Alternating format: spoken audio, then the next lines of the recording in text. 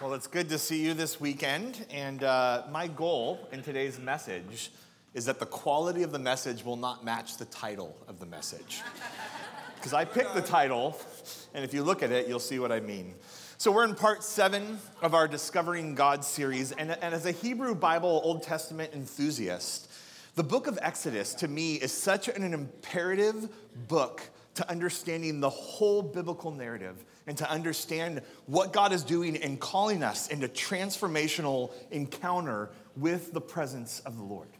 And so this book is so important for us to go through, and I believe it's so important for us to go through right now because we've moved from the miraculous response of God to the people's suffering in Egypt, to his calling and protection of Moses, to the revelation of the name Yahweh at the burning bush, into a powerful deliverance from Egypt, from the Pharaoh, with plagues and deliverance through the Red Sea, and now all that good that Bishop Parnell was talking about last weekend.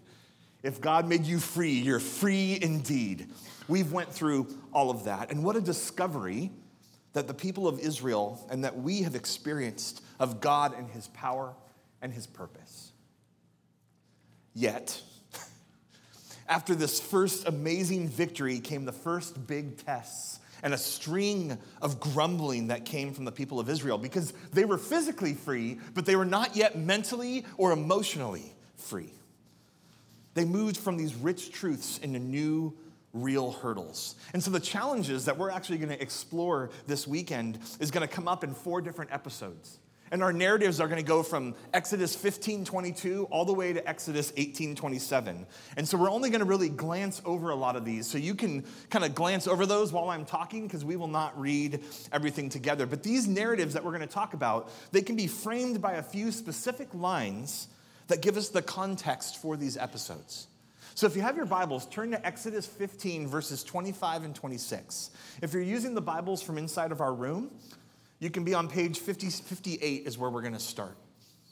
But this is what Exodus 15:25, the latter half of 25 says.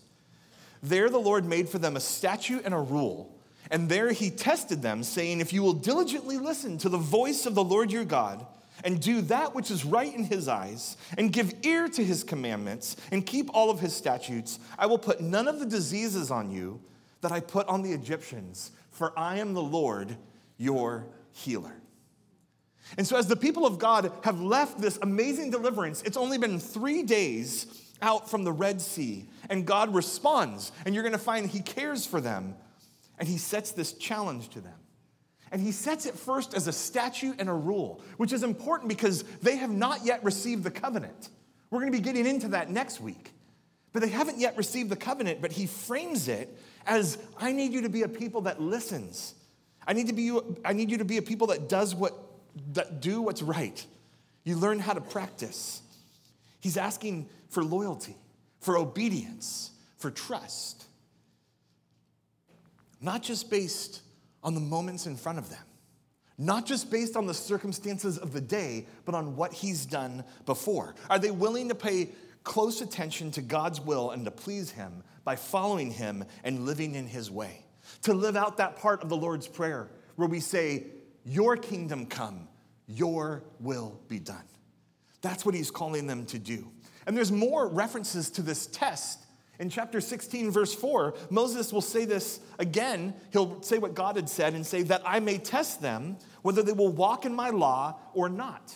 Or if you were to jump to 17:3, Moses will ask the people again, why do you test the Lord? Because they tested the Lord by saying, is he among us or not? So there's a whole lot of testing of Moses, of the people, of God, of you, of me. And I don't know how you feel about testing. I don't know how you feel about God's testing. I'm not a fan. The term itself is this term in Hebrew, nisa. And it means to undergo an experience, to be inspected, to call something into question. And when God is testing people, he's inspecting, he's taking us through something to see how you encounter him. This is not an IRS audit. This is not a Scantron test. This is not an essay test. This is not a trial. This is God going, where are you and I in our relationship?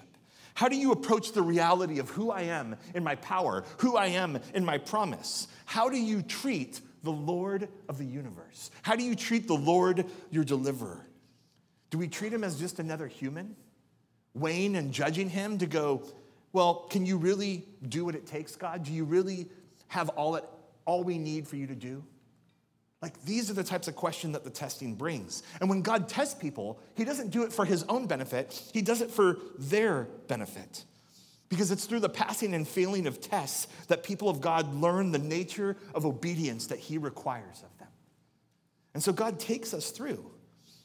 And you're going to find in these narratives we go through after all this amazing deliverance that God is testing them as he leads them in odd directions, through hard places, without explaining why. Does that feel familiar? Where God takes you, not on the path that you expected him to take you, and he doesn't explain why, and it's hard, and he does that to develop a willing trust in him, a full willing trust in him. And I don't think a lot of us realize that, and I don't think a lot of us permit this to be carried out. Why? Because we desire control. We have been culturally shaped to get control, to get security, to get clarity on our own strength. We constantly are being tested by God because we are constantly testing God ourselves. And so this is where I want you to be reminded as we walk into these narratives that where is the strongest engine of faith development in our lives? Is it when things are successful and smooth and clear? No. It's usually in the uncertainty.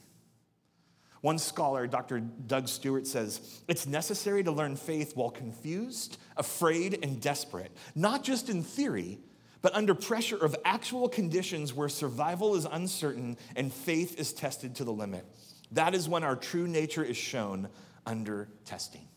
And so God is here to train people how to practice and grow in their faith by God and of God. And so this whole test of God or by God sets the tone of everything we're talking about. Because the first 15 chapters of Exodus have focused on God's move to deliver and save and rescue the people. But now the book is moving into a spot that we call in the Christian life sanctification. This is the process of being made more into the image and likeness of Jesus Christ, to be made into people that are holy, to be made into people that are passionate about following after and serving their God, to have exclusive commitment to Yahweh. However, if people think that God is demanding a behavior that's against our intuitive sense of what's right or pleasurable or deserved or reasonable, or it's not that bad, it's easy for us to not take his commands or his direction seriously. And what's scary about that is that's when we start not taking God seriously. And then what happens is the old ways seem attractive. You're going to find that the people of Israel are going to be looking 3 days out and going, maybe we should go back to Egypt. Maybe we should go back to slavery. But don't we do the same thing? We go, when it comes to really what you're asking me to be and do, God, I feel like it's easier to just go back to sin. It's more attractive. It's easier. And you have to understand that so many other passages outside of Exodus in the Old Testament talk about this. Deuteronomy 6:16, Psalm 95, 9-11, Psalm 78, and Psalm 106. They're all going to echo the truth about this attempt to trust the Lord, or this attempt to test the Lord.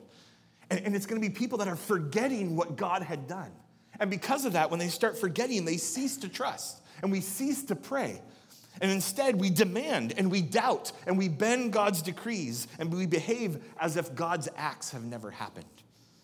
And all of these things remind us that when we forget the act of rescue and we forget the significance of what that means, we go into a spin. And so I know one thing I'm always telling people when I talk about evangelism or I talk about the gospel is I always remind people that when we are dealing with the gospel, you have to preach the gospel to yourself often and clearly because you forget. How are you going to be able to go and tell some other person about the rescue and the salvation of Jesus if you are not repeating it to yourself every day clearly, or at least once a week, and not waiting for Pastor Lance or Pastor Brian or Pastor Judah or anybody else to do it for you? we have to repeat it to ourselves often and clearly. And you're going to see in these texts that the people complain and they grumble. And we don't want to be people that let current circumstances define our ultimate reality. We don't want to be people like that. And you're going to find Israel's going to fumble through these tests. I fumble through these tests. You fumble through these tests. But as we see across Scripture all the time and even in the present, we have a God who is merciful, who even with the grumbling and complaining, he still brings them covenant, and he still shows his presence. So let's get into these narratives. We're going to walk through the first episode out of 4 episodes we're going to walk through. And this is the people grumbling against Moses at Shur. Sure, we'll talk about it.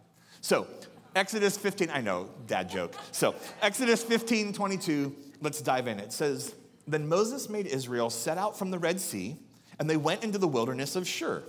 They went 3 days in the wilderness and found no water, and when they came to Marah, they could not drink the water of Marah because it was bitter. Therefore it was named Marah.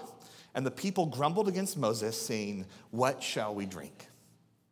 So they leave the Red Sea, and you have to understand, there's a whole set of lakes and marshes just north of the Red Sea, even the current Suez Canal. And a lot of scholars believe that they were right near an area called Lake Timsah, and that the people have now started moving east into the Sinai Peninsula, and they've made their way into the northwest part of the Sinai Peninsula, into this specific wilderness. And they get 3 days out from the Red Sea, and they run out of water, and they come upon undrinkable water. And it tells you that 4 times in verse 23. How do we know that? Because if you noticed, it mentioned that term Marah 3 times. And then it mentioned in English one time bitter. Well, all 4 of those, it says Marah in the Hebrew. 4 times it's telling you that the water is bitter, it's undrinkable. And so the people move from disappointment to no water to panic, and they grumble. And this term grumbling, we have to stop and talk about it for a moment. It's this term in Hebrew, lun, and it occurs exclusively in episodes of the people wandering in the wilderness. People grumble when they're in a wilderness experience, and it means to express dissatisfaction. It's a very human term in its core, but this is what's interesting, is it's expressing dissatisfaction with spiritual things. That's interesting because this looks like it's just about water. No, it's much deeper than water. It's expressing dissatisfaction in something deeper, in God. And that's what's happening. And so we have to understand that when we grumble, when we complain, this is not just venting. It's making a statement. And for Christians to complain, it's bringing God's leadership and intent into question. But sometimes we are we would rather have the familiarity of bondage and addiction and dysfunction and exploitation and chaos than actual freedom. And so we grumble because freedom demands a maturing process. And we think we want to be free, but then when things don't go the way we think it should be, we complain, we grumble. And we blame God because it's not all the ways we expect. Because we only see what we don't have right now and not what we already do have or what God has already done. And so when we grumble, we live from our stomachs. We live from our needs at the center. Grumbling is a self-centered expression. And we should not judge our circumstances by how we see them. We have to learn how to see them the way God wants us to see them. Because he's trying to teach us to look at a bigger picture rather than our own narrow, doomed version of reality. But we're so used to seeing our version of things. And it sucks. And so we grumble. And some of us, we're really good at doing that internally. And I admire you. And then some of us, we only know how to grumble externally. And some of you are thinking of someone right now. But think of yourself. And then some of us, we struggle in our current day and age that we grumble publicly. Because we have platforms to do that and to invite other people to grumble with us. We have to deal, though, with this reality, and some of you are thinking this, but when I grumble, things change. So I should grumble because we were enabled, whether it was from our family or our jobs or somewhere else, that we learned that if we grumble, things will change, that the squeaky wheel gets the grease. Right? That if we grumble enough, things are going to change. And we get so built on that. But when we do this with God, we're missing something. And this is our fill in the blank for this weekend. When we grumble, we miss the formative lessons of our always present Lord. When we grumble, we miss the formative lessons of our always present Lord. So let's talk through that some more. Let's go back into the story. Moses cries out to God, and God goes, look, a tree. Push the tree in the water or throw this log in the water, and the water goes from bitter, from like LaCroix, to sweet, to Dr. Pepper. And you're seeing that God cares and God provides, but this also is attesting to Moses' empowerment as the leader of the people and one who's obedient.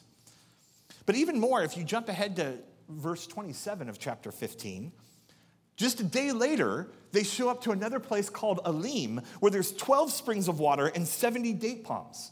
Had the people been patient, they would have seen God was taking them to a place with more than enough water. But they grumbled in their circumstances in the moment. But now let's take a step backwards one more verse to verse 26. Because in the end of that piece on testing, God tells them something in a way they can understand who he is. He says, you can discover me as Yahweh Rophekah, the Lord your healer, the Lord your physician, one who brings things together, one who mends, one who makes things whole. I want to joke that in these chapters we're going to go through, he's almost more like a nutritionist physician because he's going to bring them water and bread and meat, and he's going to have Moses raising a staff and doing a workout, and you're going to have like all this kind of nutritional type of stuff. But this term healer is one who functions as a mender, as a restorer in all ways, physical and beyond. And so all these episodes of thirst and hunger and panic and tension, they're all tangible things that are wearing not just to the body, but to the mind and the hearts and the spirit of the people. And we all have circumstances that I'm not even aware of all of the ones happening in this room that are beating against us. And they're different than the mere lack of water and bread, but they're breaking us down in all the same ways. And so when God says, I want you to know me as Yahweh Rophekah, the Lord your healer, we can commit to someone. And when I say commit, I mean absolute, total surrender. Trusting in him to change things. Trusting in him to provide and to clarify that we may find restoration in ourselves for the day-to-day. Because he's a God that speaks life. He's a God who provides hope. He's a God that mends the pieces together. Not so everything is always comfortable and perfect. Because sometimes that's what we're asking God to do. Make my life comfortable. Make my life luxurious. And God's going, I actually just want to mend my relationship with you and your relationship with me. And so when you're asking for God to heal, it's a whole healing. That point where even when things are hard and there's problems and questions and fear, you still feel right because you know the Lord. You know what I'm talking about? I hope you can. This is a God who can heal the hurts of our families and our nation and our businesses and our churches. But most importantly, what Isaiah 1:5 talks about, he's a God that can heal the sickness of sin. And that's the type of God that people can encounter if they can move past the grumbling. But let's move on to episode 2. Where the people grumble again, now in the wilderness of sin. And it's not sin as you think about it. So chapter 16, verses 1-3, they enter the wilderness of sin. And now it's been 30 days since the Passover, since the last plague that would finally get them out of Egypt. And the whole congregation grumbles again. Look at verse 3. This is what they say. Would that we had died by the hand of Yahweh in the land of Egypt, when we sat by the meat pots and ate bread to the full, for you have brought us out into the wilderness to kill this whole assembly with hunger. I think this is so crazy. They acknowledge the presence of Yahweh in Egypt and everything he did, but then they look here now and they go, but you're not here in the wilderness. If I was Moses, I'd be like, what's that pillar of cloud over there? What's that pillar of fire at night? 3 days ago, Red Sea, come on, right? Like you would think that this would happen, but they had forgot that his presence is leading them and is there, and they forgot that he has the power to affect the natural elements around him.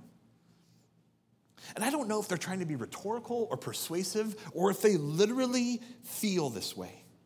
Can't they realize that the Lord is directly there with them? And when I read that, I feel like the Spirit automatically slaps me across the face and goes, do you? Do you realize my presence is right here? So they need work. I need work. You need work. Amen? And so they want mere food. And obtaining food in the desert is different than how they'd obtained food for the last 400 years. So all of this is counterintuitive to them because they're used to irrigation along the Nile. They're used to being able to grow crops and then kind of plan out for the months. They don't know how to depend on the land the way that their forefathers did as Bedouins, as nomads that wandered and had to depend on Yahweh to provide every day. They had to relearn this. And so this mindset brings them to a spot that they're willing to return to Egypt to die, which I hope you can catch something in that. It's not just to return to slavery. They're saying, we would rather go back to Egypt and die in the plagues or die in the Red Sea than die of hunger. Ooh. But look in verses 4 to 12. You're going to learn that they hear that God is going to bring them night and day provision.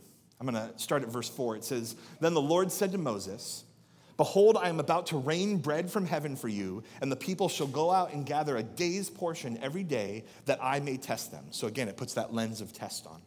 Jump over to verse 6. So Moses and Aaron said to all the people of Israel, At evening you shall know that it was Yahweh who brought you out of the land of Egypt, and in the morning you shall see the glory of Yahweh, because he has heard your grumbling against Yahweh. For what are we that you grumble against us? Now we'll talk about some of the other verses in a moment. But the purpose of God's provision in this relationship is to discover Yahweh once again, to discover the Lord. Verse 6 makes it really clear. At evening you shall know it was the Lord who brought you out in the morning, and you shall see the glory of the Lord. If you jump over to verse 12, God's going to say to them again there, You shall know that I am Yahweh Eloheinu, the Lord your God. And so all of this is underscoring Yahweh's role as a deliverer, as a listener, as a provider. But they needed to know him again and to hear this, that he is the one who saved you. He is the one who acts. And in the same way that he created morning and evening in the very beginning, in the morning and evening, he's going to bring you food. He needs them to know who he is so that they can learn to trust him afresh as they see his presence now daily. But verses 7 to 8 really get into the meat of the issue, that their grumbling is against Yahweh, which he heard. If you notice in verses 7, 8, and 9, it makes it really clear that God heard their grumbling because he's a God that's paying attention with an intent to act. Yes, he heard them when they were in slavery, but he also hears them when they're grumbling against him in dissatisfaction. Now, verses 7 and 8, you have Moses and Aaron kind of trying to get out of it, and they're saying, What do we matter? That's the literal Hebrew, that you are grumbling against us. They want to correct this false grasp that people think that Moses and Aaron have led them into the situation. But it's also raising a question. Do you feel that we're not listening to the Lord, or do you just not believe the Lord is directing any longer? Verse 8 makes it actually really clear. Your grumbling is against the Lord. And I want you to see something that the writer is doing very purposefully. Because one of the things that's happening is 3 times he makes it clear that he's going to provide food in the morning and the evening. And 3 times he makes it really clear that the Lord heard their grumbling. And the text is drawing your eyes towards that so that you can see that you have a God who hears and a God who acts, even when you're doing it from the wrong space. So to move on, verse 9, Moses tells Aaron to say to the people, hey, let's go and come before Yahweh. Let's come before the Lord, which I think is great. He's like, let's go take this to the Lord and see what happens. And so the people go, and they're by the cloud, and they're going to directly interact with God. And it tells you in verse 10 that as Aaron is talking, the people look towards the pillar, the cloud, in the wilderness. I want you to catch that. The text takes the moment to help you see that God is present with them in the wilderness. And they look, and I always kind of like try to put myself in the scene, because if Aaron is talking and then they have to turn and see the presence of God, you know that there was one guy in the back that he kind of starts feeling the light and the glow, and he's like, guys. And they all turn together and see this. And then Yahweh speaks from that Shekinah glory cloud, but he speaks specifically to Moses to say to the people. And if you look at verse 12, I'm going to show you in 3 parts, kind of a paraphrase of what God says. 12a, he says, I hear your grumblings. 12b, he says, I got you covered night and day. You'll have meat and you'll be filled with bread. And in 12c, he says, you will know me, now having a daily reminder of presence. So he puts this challenge, but he's gonna provide. Now this could have been one of those amazing stories where the people of God, in their obedience and their piety, got down on their knees and they prayed and they cried out to God faithfully and dependently that he would bring manna and quail. But that's not the story we get. We get a bunch of men and women that start grumbling, and that leads to this awesome story of blessing. So I want you to understand that there's not a formula in grumbling to go, hey, if I grumble, God's gonna give me what I need. Now, God actually shows us in Scripture that we are allowed to petition to him repeatedly. Jesus does an amazing parable where he talks about a widow going to a judge and almost bringing her request so frequently that it becomes an annoyance, and the judge grants her what she wants. And God goes, how much more will I do that if you keep coming to me? But that's a petition. That's a request, not a grumbling. So God provides in both approaches, but what we see more than anything is that God watches and hears, and he acts in mercy, both when the people deserve it and when they don't.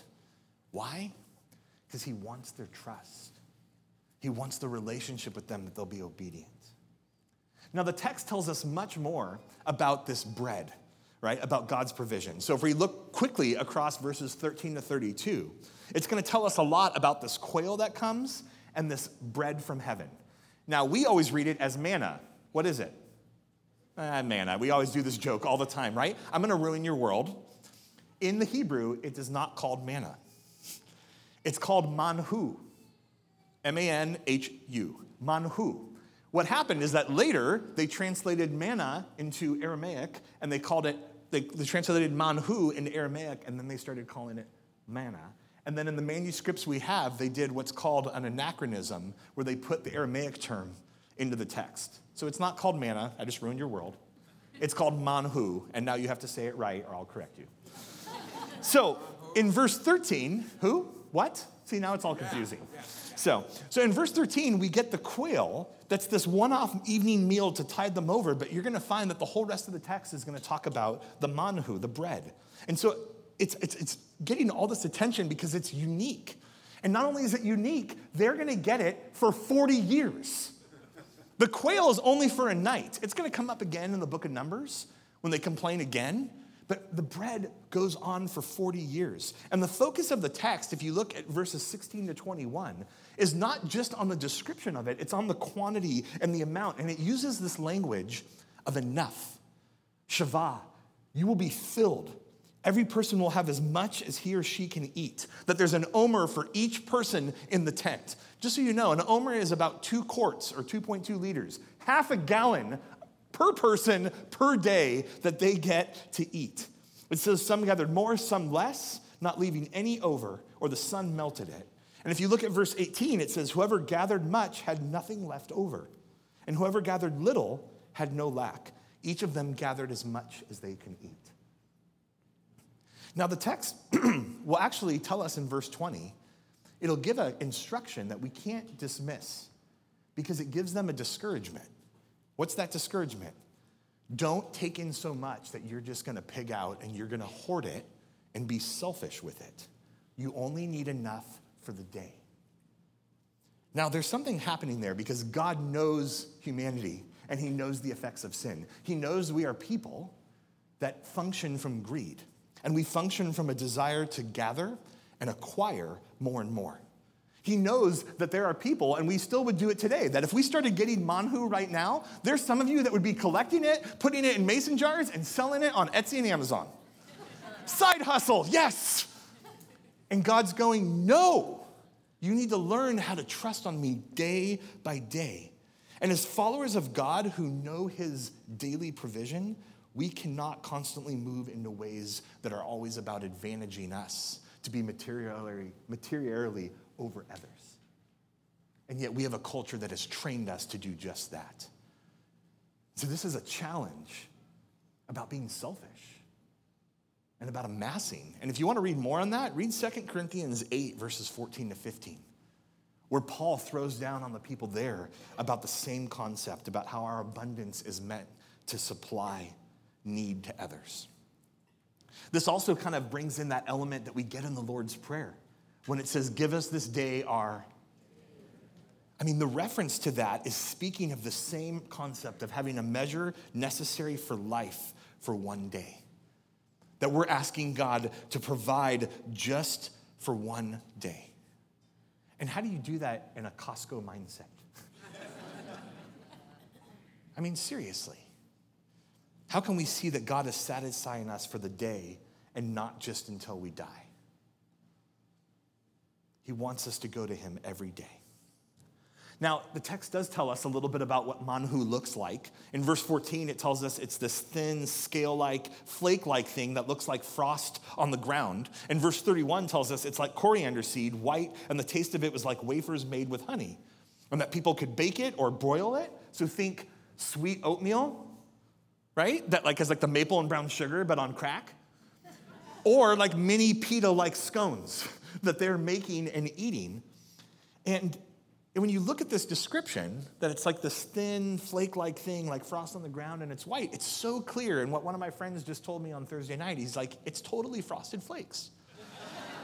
And I countered that, and I was like, I think it's Special K. Special M, I don't know. But anyways, it's giving us this, but it's just trying to make it clear as well that this is not just something that gave them the sustenance they need. This is something that was delicious food that had great flavor and a sugary taste.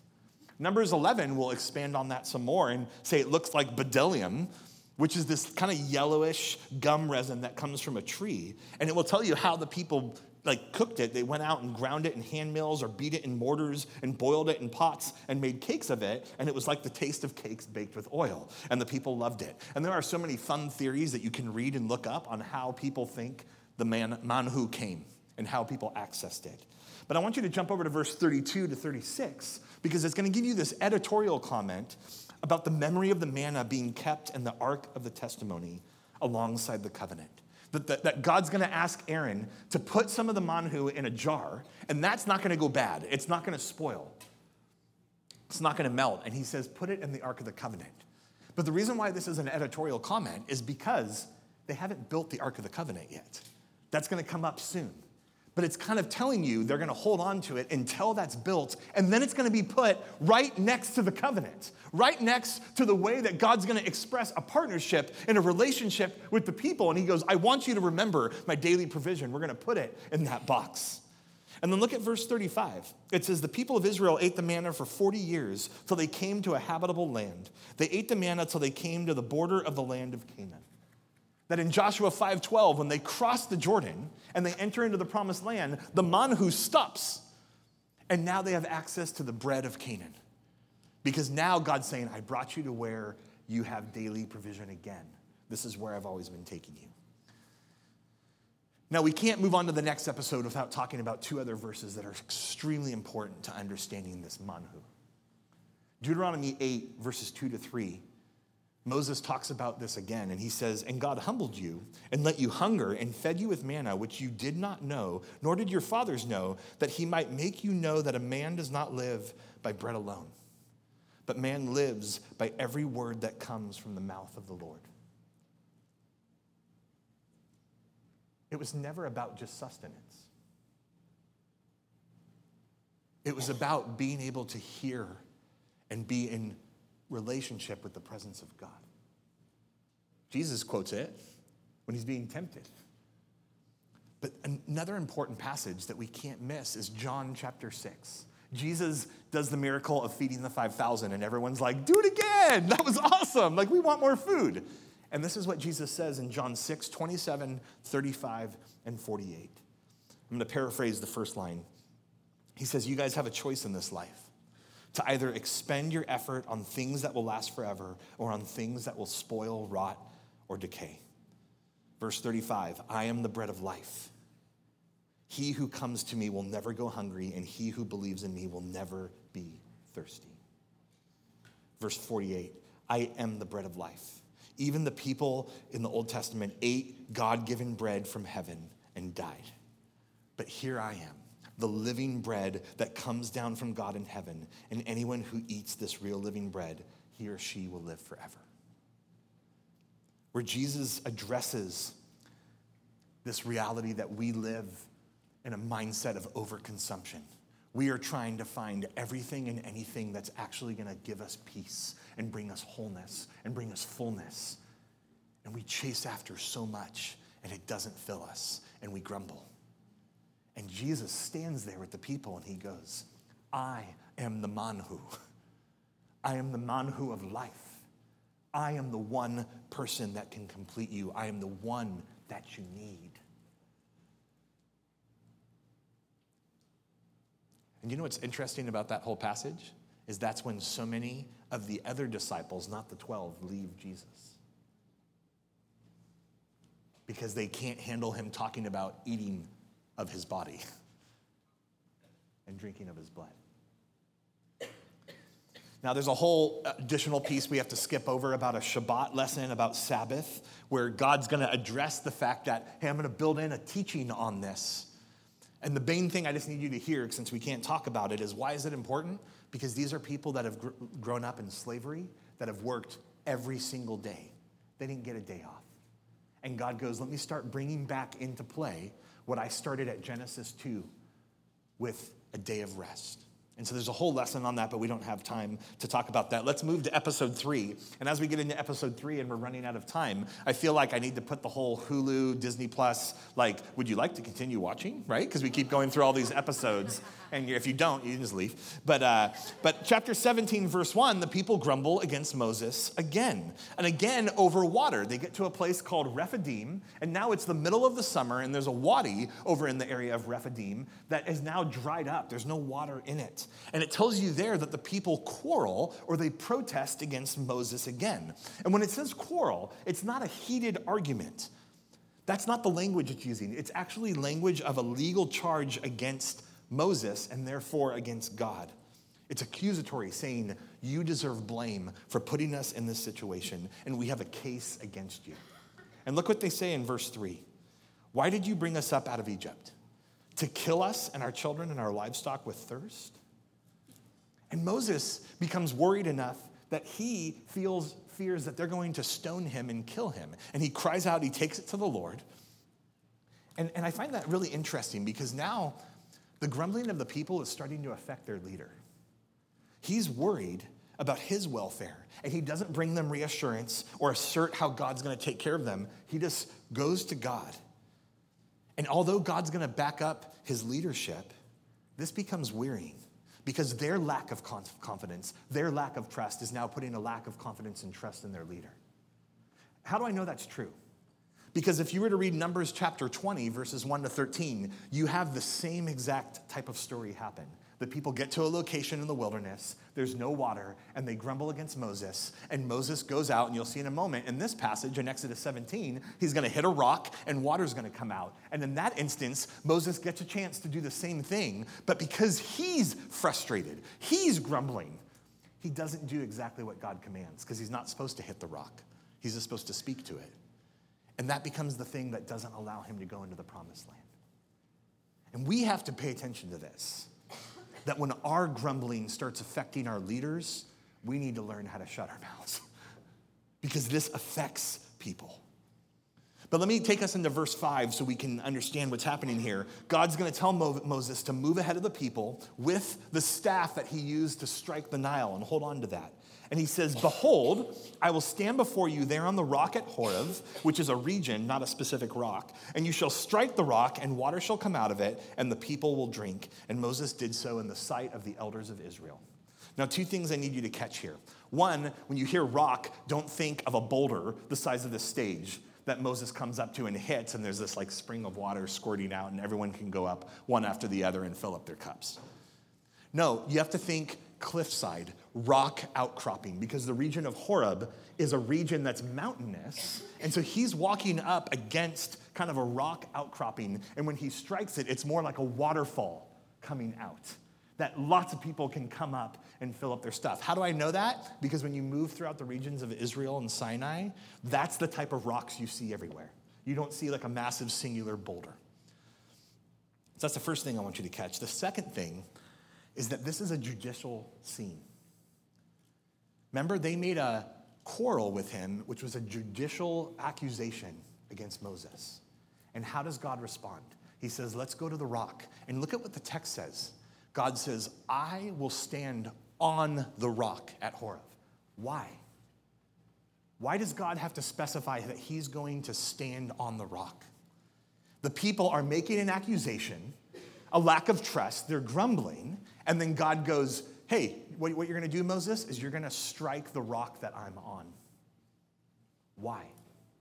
Because God's saying, I will take your accusation, I will take your blame, you can strike me, you can strike what I stand for, but guess what I'm going to give in return? Living water. I mean, there's a picture here of God already showing how he will take the hit of our human sin so that he can give us life and give us fullness. Now, if you look at verse 7, it drops this bomb that to me is so heavy because it says, they tested the Lord by saying, is the Lord among us or not? See, the essence of all these grumbling narratives is a disregard for Yahweh's presence. Is God here or not? He must not be here and he must not care. And that's a real heart question. That's a real issue that a lot of us sit with. This inability to reckon with what does it mean to be in relationship with a God that's present. And this is where so much of Exodus and Scripture takes us. It's into this question and reality about presence. That is God's intention across Exodus. That is God's intention across Scripture. That God resides among us and he is present. Why do we doubt God's presence? See, I know this personally because if a lot of you remember, and if you don't, you're going to learn it now. Last year, at this time, I went into the hospital with COVID, severe COVID. And I started getting oxygen that they kept increasing the liters, that I was up to 60 liters per minute. And then by the 14th, they moved me into the ICU, ready to put me on a ventilator.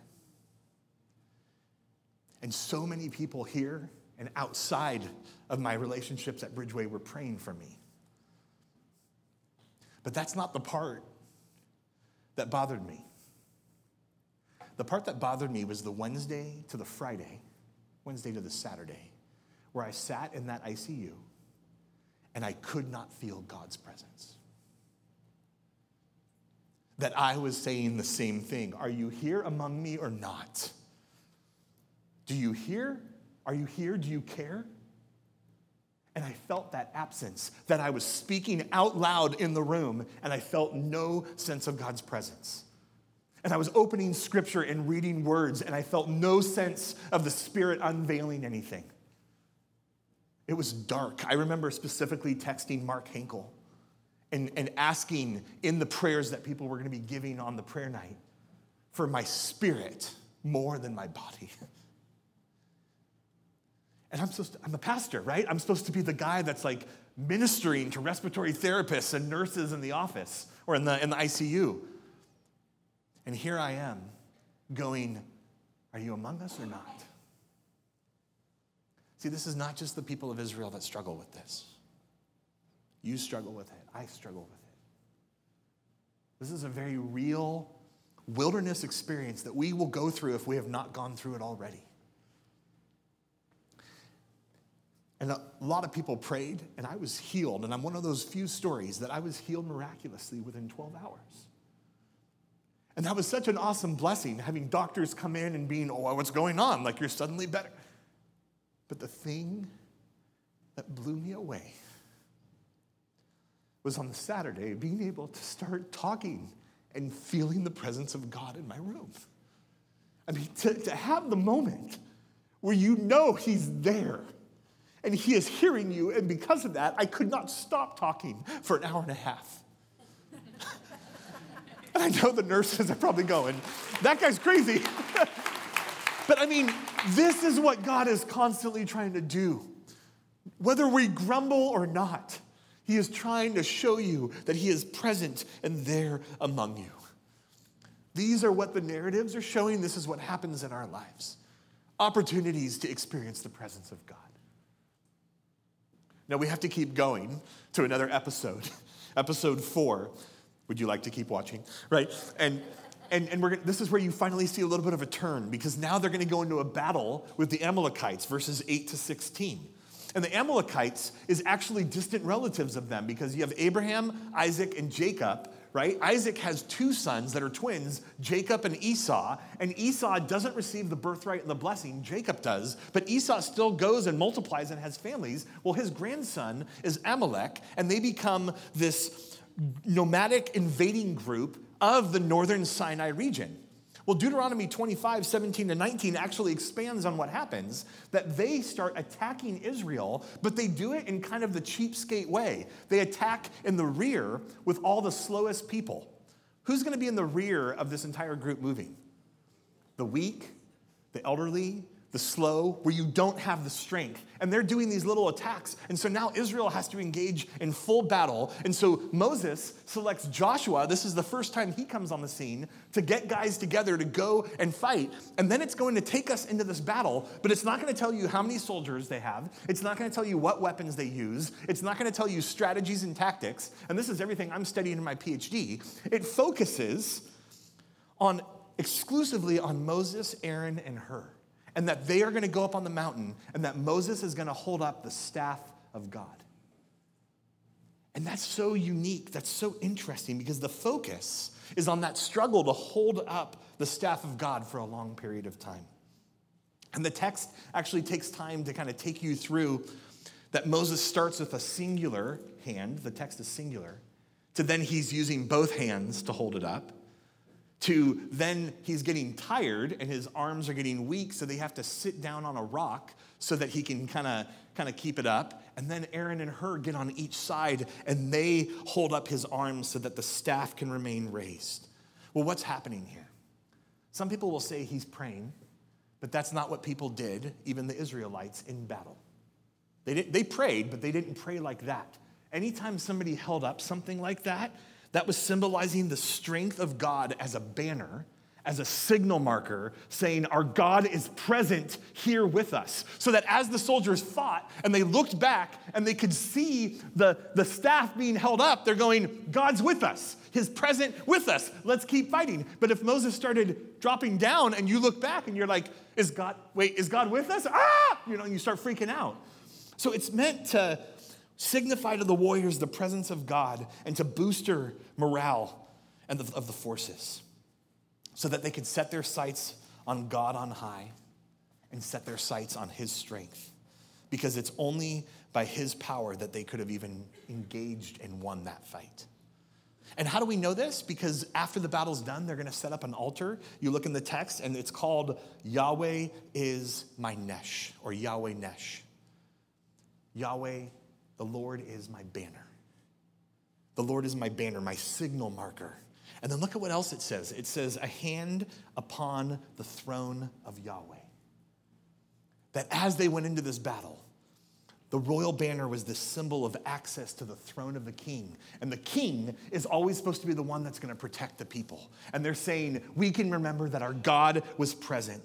Our God was there to protect us from the enemies. And that's also going to give them a promise. As you keep wandering, I am present and there to protect you. And so they've learned about Yahweh Rophekah, the Lord our healer. And now they're learning about Yahweh Nesh, the Lord our banner. And they can be taking encouragement in that reminder. And if you notice in this episode, they don't grumble. They actually look to Yahweh's throne. They look to the reality of his presence. And what I love is they hold up one another. That's what's happening with the Aaron and Hur story. It's not about just one person. It's about all of us holding up that reality of God's presence together. This is not individualistic. It's community. You do this as a church together. Well, let me close this off with the final story, which we're not going to get to do all of it. But after all of this, they're finally now at Horeb, the region where Sinai is. And it tells you that Jethro and Moses' family show up. So in verses 1 to 10, we remember that in Exodus 2 to 4, Moses lived outside of Egypt in the region of Midian, married a Midianite woman, had a Midianite in-laws, and his father-in-law Jethro shows up. And word had come through an oral network that the Lord had brought Israel out of Egypt. And so Jethro comes. And look at what happens in verses 8 and 9. Moses tells his father-in-law all that the Lord had done to the Pharaoh and to the Egyptian for Israel's sake, all the hardship that had come upon them and how the Lord had delivered them.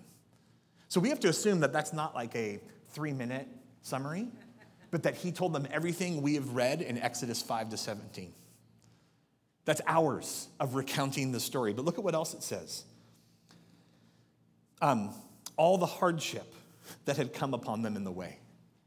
Not just in Egypt, but hey, and we got out, and after the Red Sea, the people wanted water, and they were complaining, and I threw a log in the water. It was awesome. And he goes through all the hardship. Why? Because the hardship is just as formative as the powerful acts of deliverance. And so he tells him all of that. And it tells you that Jethro rejoiced for all the good that the Lord had done in Israel, and that he had delivered them out of the hand of the Egyptians. And I love this because Moses' emphasis is on rescue, and Jethro's response is about rescue. And that is always what our testimony should be. This is how God has rescued me. This is how God has saved me. And this is even how he's grown me through my hardships. But look at verse 10. Jethro blesses the Lord, who has delivered them out of the hand of the Egyptians and out of the hand of the Pharaoh, and has delivered them from under the hand of the Egyptians. Oh, I already said that. Now I know, verse 11, that Yahweh is greater than all gods, because in this affair they dealt arrogantly with the people. And Jethro, Moses' father-in-law, brought a burnt offering and sacrifices to God. And Aaron came with all the elders of Israel to eat bread with Moses' father-in-law before God. So here you have a Midianite clan leader, often known as a priest, who now realizes that Yahweh is the one God. And he's like, I want to worship that God. Let's sacrifice to him. Let's have a communal meal with your leaders, because this is all about what your God has done. And we get a chance to sit with Jethro to kind of approach these stories. We were not the people in the wilderness grumbling, but we hear the story preached or read, and we get a chance to see, are we going to respond like Jethro? Where we see all of this and we go, man, we need to praise God in awe and amazement. Now we have to skip over the whole part that Jethro is going to give Moses wisdom on how to judge the people. But as you can see, the people, they have some work that needs to be done. And Moses is single-handedly having to deal with all of their drama. And so Jethro is going to give them a whole bunch of advice, but we're not going to talk about that. We're going to conclude this. What are we discovering about God in our testing? This is about reconsidering how you consider God and his power and his presence. How have you treated God in this last week? When you read the news, when you're trying to handle stuff at your work and stuff with your family, and you know that our God is a powerful God. You know he's a healer. You know he's a banner. But do we live by that reality? Or are we just holding on to the fact that he saved me, I received salvation that in sometime in the past, and eventually I'll have eternal life? Or do I live aware of his presence and his provision day by day?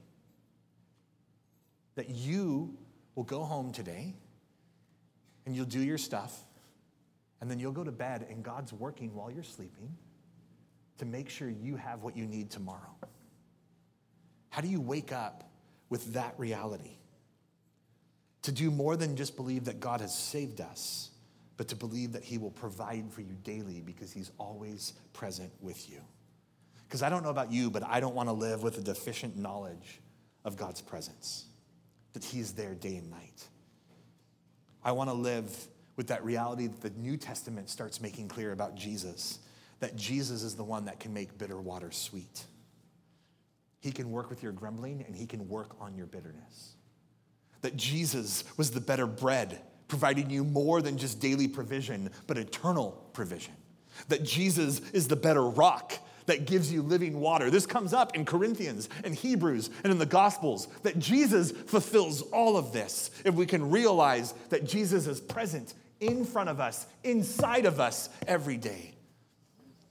And so we encounter and are changed by not just a God who rescues, but a God who checks us and grows us in and out of every circumstance. I'm thankful for a God like that. I need a God like that. You need a God like that. And this all prepares us to hear the covenant that we'll get into next week. Now you can approach what it means to live under the way of God. And then a week after that, we're going to talk about the tabernacle, which is another picture of the presence of God there among the people. So I'm going to have the prayer team come forward, and I'm going to pray us out of this, but I hope that this speaks to us right where we are at. Let's pray. Lord, thank you for being a God who does immeasurably more than anything we ask or imagine, for being a God who hears even our grumblings and who reacts and who responds. Thank you for being a God that provides every day and is always working to show me and to show my brothers and sisters here that you are present. You can handle anything that we see in our culture that we speculate and we get fearful and we get uncertain about, you can act with. May your will be done on earth as it is in heaven. We ask this in the name of your Son, Jesus Christ. Amen.